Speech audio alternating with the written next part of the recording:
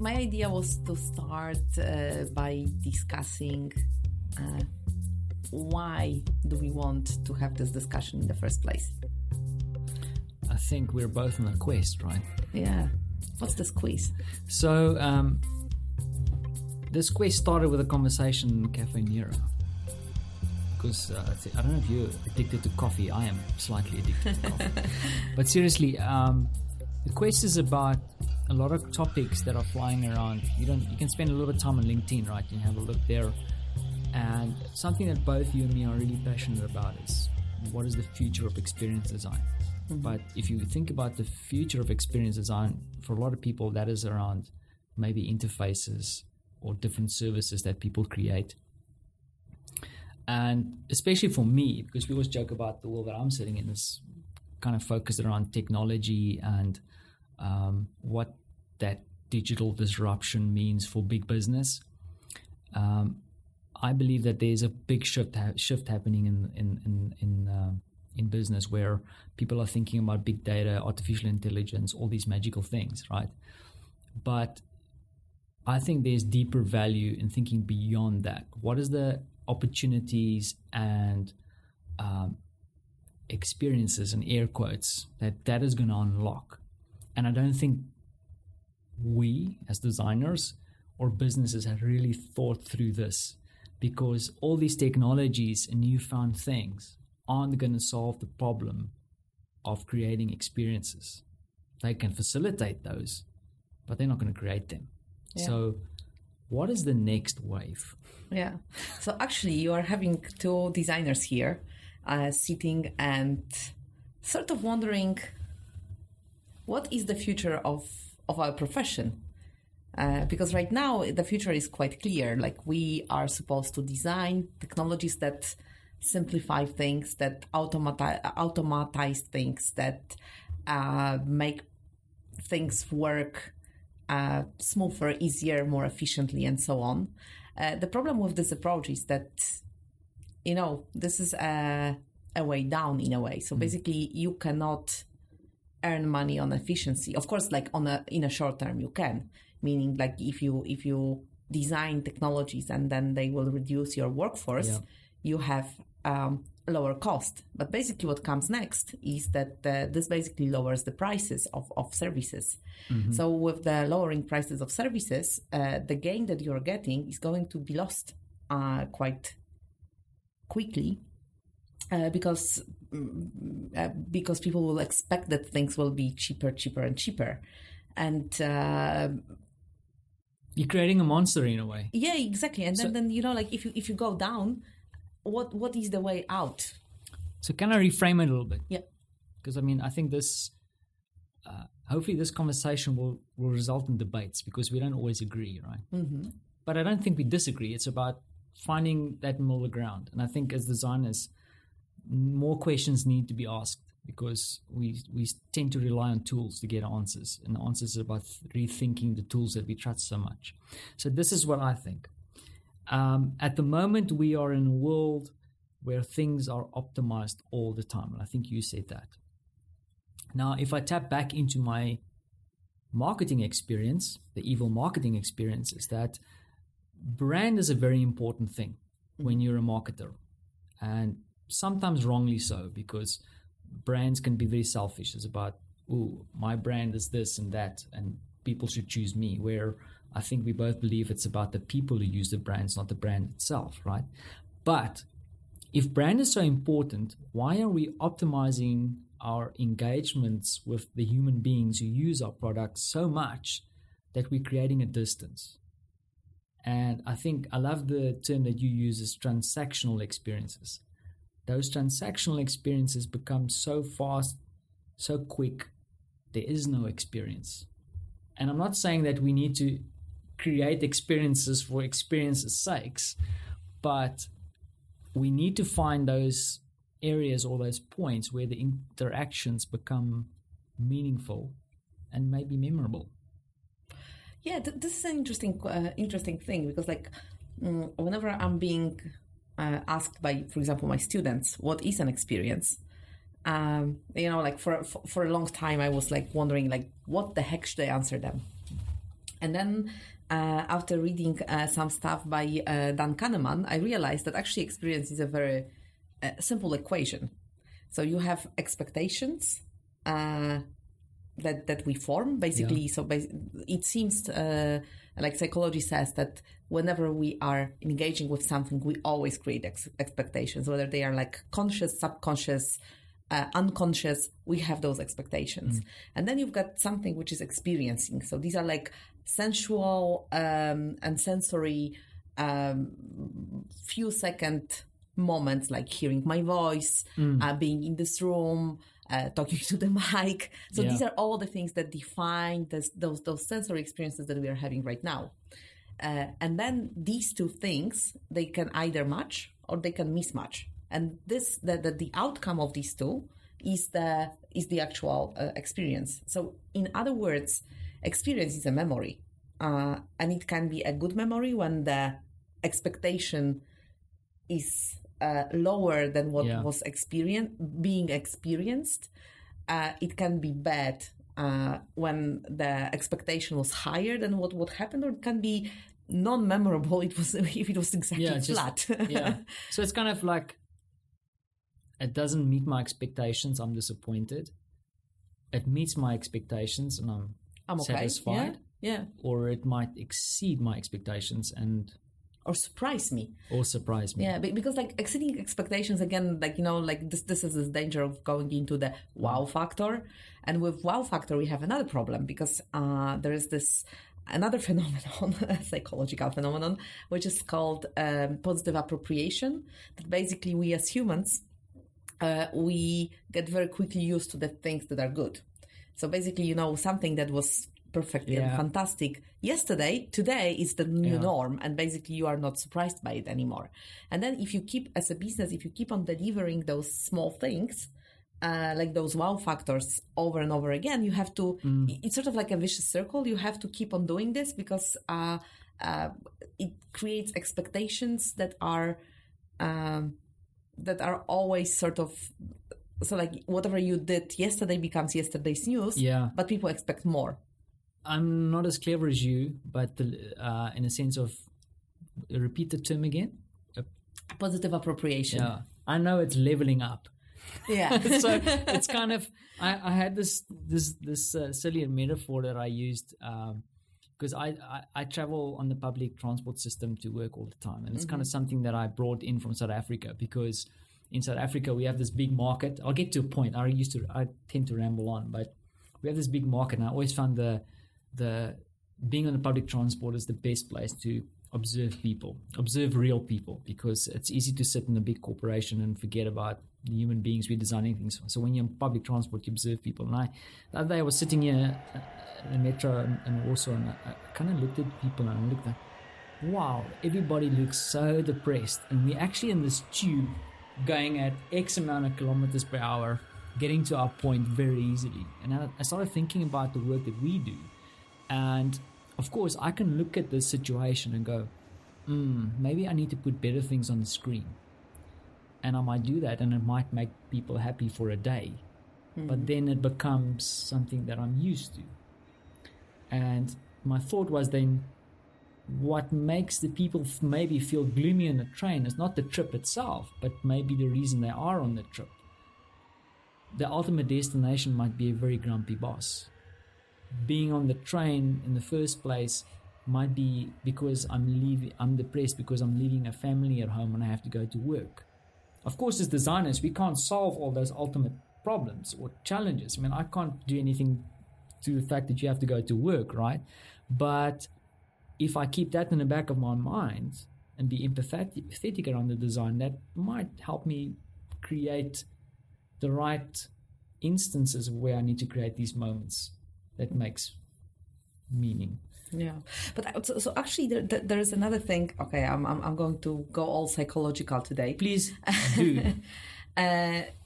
So like for a number of years, I'm fascinated by something which is called positive psychology. And basically it was it's sort of a new domain of psychology that got officially named in 1995 by Martin Seligman. who made a very fascinating observation, fascinating for me at least. Basically, he said that when the field of psychology was created and developed, it was primarily created to get people from depressed to non-depressed. Yeah. And, you know, it was all like the whole development of psychology was caused by post-war traumas and things like that. So basically, you sort of get people from a black hole into sort of normal functioning. Yeah. The problem is that it was going from -100 to 0. And then people stayed in this limbo of being neither unhappy nor happy. Oh, okay. And then, so you've got those people, like you said, in a metro who they are not clinically depressed, but they are not particularly happy about their lives. Exactly. Either. And then basically Martin Seligman said in 1995 that a new field has to be created that makes you go from 0 to +100. So basically, how to make people flourish and be happy. Yeah. So like that was basically the reason for creating this. This is not a separate field; it's more like a subdomain of psychology. Yeah. And it started in 1995, and then it develops very quickly. And I basically love reading this stuff. It's all about well-being and things like that. But basically, it gives me a lot of inspiration for experience design. And one of the things that is really fascinating there is that there's this whole discussion about what happiness is. And basically, and I can ask this question to everyone who is listening, and like, think for a second, are you an optimist or a pessimist or maybe a realist? Are you an optimist? I think I'm a realist. You are a realist. I'm an optimist, definitely. And basically, when you look at what constitutes happiness, 50% of what constitutes happiness are our genes. So basically, if you're an optimist, you are basically happier than a realist or a pessimist. Yeah. There's this thing which is called happiness set point, which is basically a state to which we always come back whether something bad or really good happens to us. So this is like, you know, there is a certain level. It's a scale from like 0 or 1 to 5, and basically you are there on a certain level.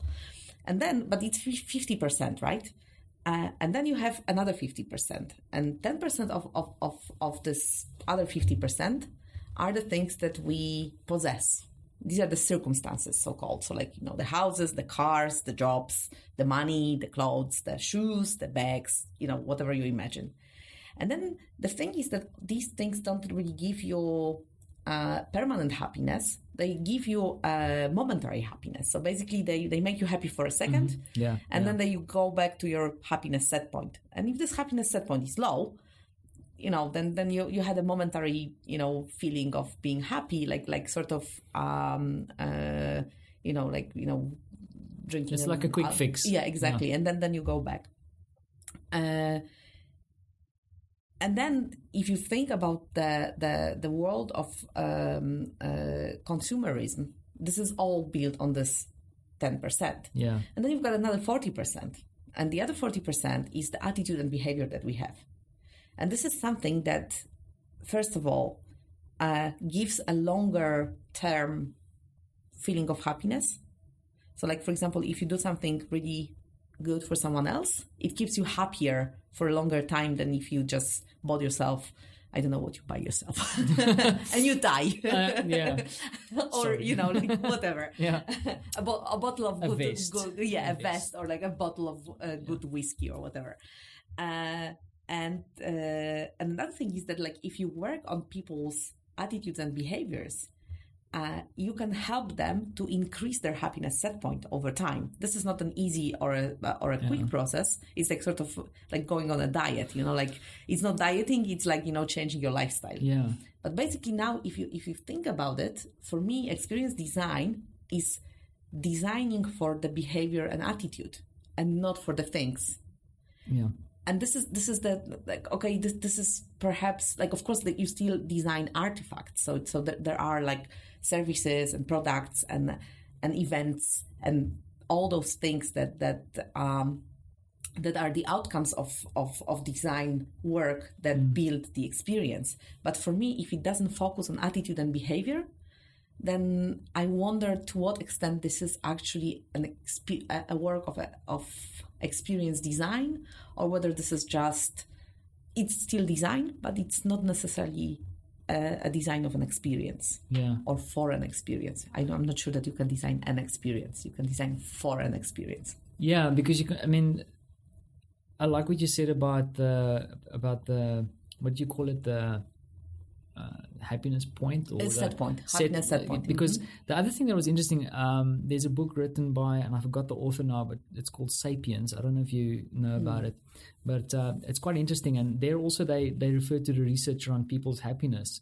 And apparently, I was distraught to read here that certain people. So he spoke about a range from 1 to 10, and maybe this is where the realist and the optimist comes in, right?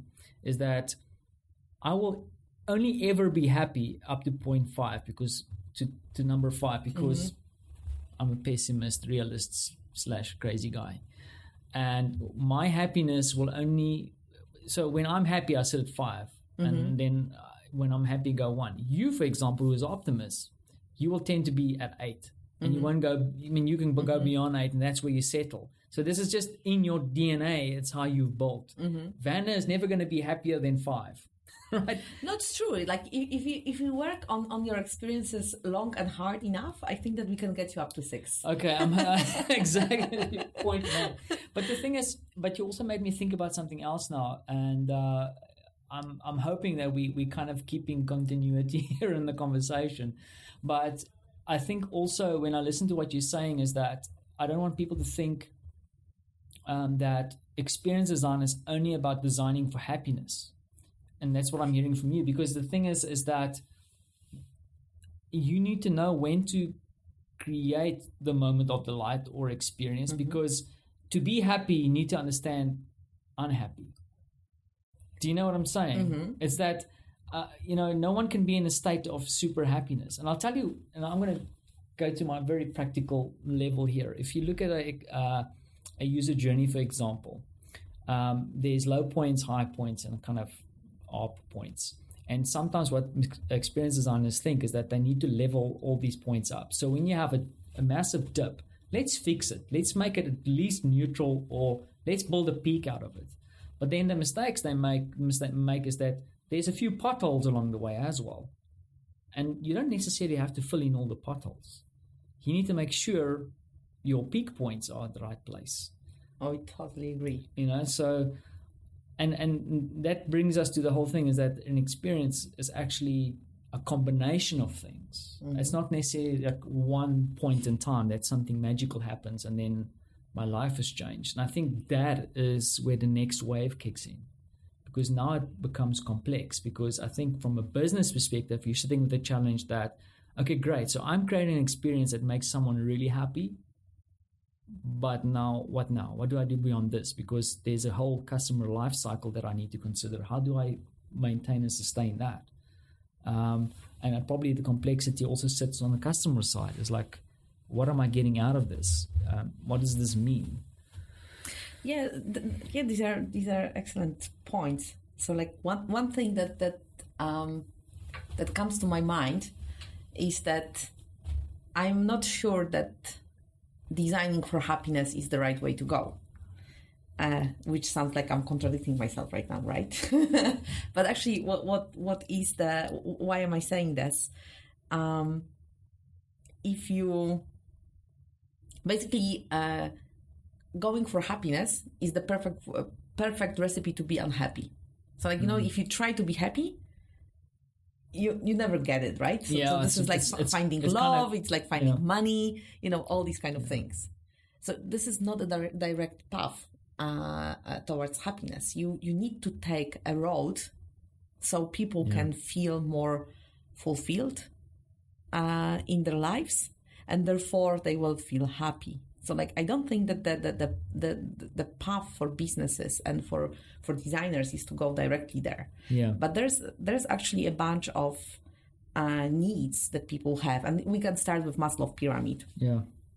which says that people have some levels of needs. And obviously, now, again, research says that, like before we would go from physiological needs to safety to relationships,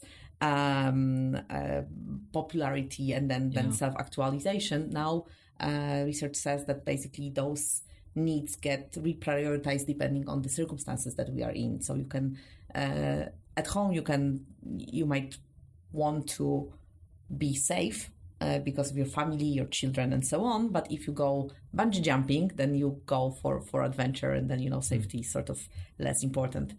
But actually, what triggers me for designing is that there's a bunch of needs which are called deep needs. Yeah.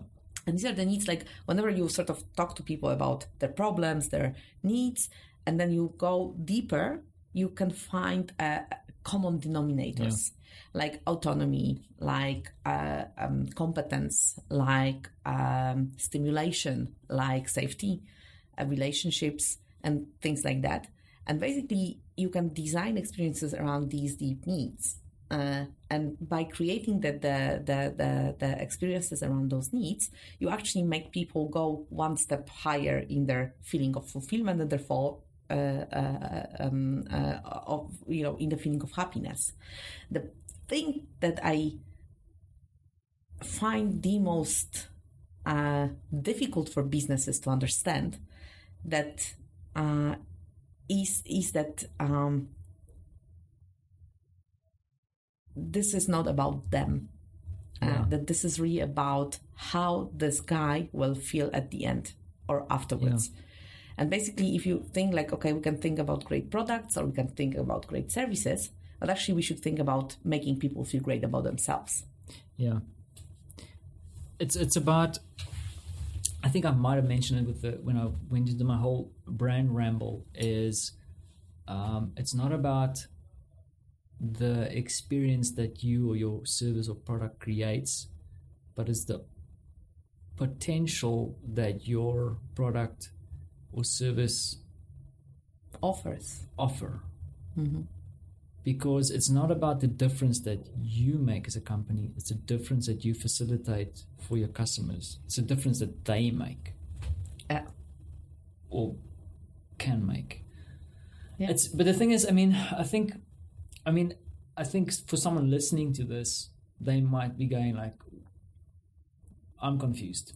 But I think that is the challenge. And correct me if I'm wrong, because I find myself, when it comes to base design, so a client's got a problem or an intention, it's quite easy for us today to find those customer needs, because there's a difference between what customers want and what customers or users need. We can find those, we can solve it. But with the complexity of technology, complexity of globalization, and all these things happening now, we are in kind of a messy state. Yeah. And I don't know how you do it, right? So this is, I'm firing off a question to you now, is that with all this crazy stuff happening all over the show, is like, how do you anchor yourself? Where do you start? Like, what is the thing that you can do to kind of just, or we can do to just fix on something? You mean as a designer? Yeah. Like, I think that bottom line for me is to truly think, okay, is this thing that I'm designing going to make someone go wow, or like wow, but like, hey, I'm feeling empowered by this design, or are they going to go like, oh my gosh, I feel completely disturbed by it? Yeah. And of course, with all the client limitations, you sort of suffer to navigate through the business needs and the technological challenges, and then this approach. But on the other hand, something they learned from business is that, like, even if I make them go one little step forward, even if this change is not as big as I would have dreamed about or imagined or envisioned, if they go in that direction of thinking about experiences or thinking about making people feel better with themselves and about themselves, this is a small success. And I think it's to your point, what you need to be careful with doing is what we are not talking about is delights. It's not moments of delights, short-lived fixes, but it's really about thinking and incremental steps about how we can work towards getting our customers to the difference that they want to make. Yeah. So this is about sustainable change in people.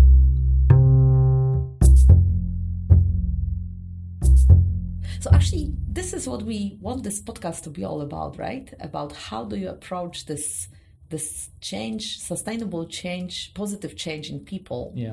From a perspective of design, from a perspective of business, and from a perspective of technology. Because I think technology, if I had to hit the points, is that technology is there. And I don't think we're going to necessarily address technology. We'll consider technology because I think technology needs to work for us. And that includes all the things from artificial intelligence straight through to whatever. Because we still care about the human beings. And I believe technology is going to unlock even more opportunities. It's going to be awesome. I mean, for me, a lot of people fear technology. I love it because I think it's going to give me more time to focus on the things that are really important, that is experience. I totally agree with you here. Then, of course, we have the ultimate people that we're building for. And I think there's a lot of conversation to be had around that. The other thing that I want to explore with you because that's the challenge that I have, is that, and I'm not talking about user experience design here, let's be clear. Or customer experience. Customer experience. I'm talking about experience as a holistic thing. This is something that needs to become really important. And I think the challenge we have at the moment is that it's really hard to take this into the boardroom where decisions are being made. Because I think at the moment decisions are being made around probably technology, probably digital transformation. Transformation. That's the hype, at least in Poland. And not that we're discounting any of that. We're talking about the next wave, right? Yeah. So, to do that, we need to have very clear arguments of the value that this is going to bring, and sustainable value is going to bring to the table. And that is what I would love to explore with you and see if we can find some of these answers that are eluding us at this stage. Can I ask you a question? Hit me. What if this is not the future? What if the next wave is not experience design, but something completely different?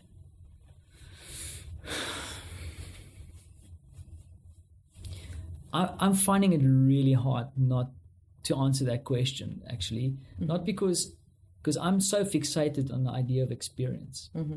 Because I cannot and the thing is, maybe I need to listen to my own words, is how do you challenge yourself? Because you mustn't buy into your own religion too hard. You have to ask the questions, and that's a very valid question. It's actually something we have to do, but it is something that I ask myself, and I just can't get myself past it. Because if I look in the market at the moment, I look at how people are valuing experiences, like craft beer, for example. Sorry, I don't know why I'm thinking about beer now, but it's such a small little market that's grown so fast. And I think people are valuing the experience that it brings. And I'm not talking about the effect of the alcohol, but the fact that I'm having this beer that's handmade and there's so much love in it. And for me, that's a representation of experience. And I cannot think of any alternatives to that. I mean, we've been lucky to have some crazy experiences, and some of the more extreme events that we've attended and stuff that dives deep into these experiences. And I'm struggling to see beyond that or an alternative. Have you considered this? No, I've considered and I don't have an answer. Phew. So basically, like I asked myself a question. Okay, like being a designer, also extremely hooked on experience design and on this whole philosophy of flourishing and well-being and so on. I was wondering, okay, might that be a case that I, having a hammer in my hand, I'm only seeing the nails? Yeah. It might be. But so like my question is like, do we dare to explore other alternatives? Maybe the question is around, is the word experience limiting? Yeah. Is our interpretation of experience maybe the problem? Because, I mean, the word design is confusing. Mm-hmm. Experience, I find if I speak to someone about experience and then I chuck in the word design, people think about UX. Yes. And experience can tend to make you think of a fun thing that is fleeting. And I think what we are talking about is much more deeper and a much more meaningful and long-term thing. I don't know. It's difficult. I mean, I'm struggling. You can see me trying to find my words around this. And this is exactly what we can't have when we want to implement the next wave. We need to be sure about what we are doing, right? Yeah.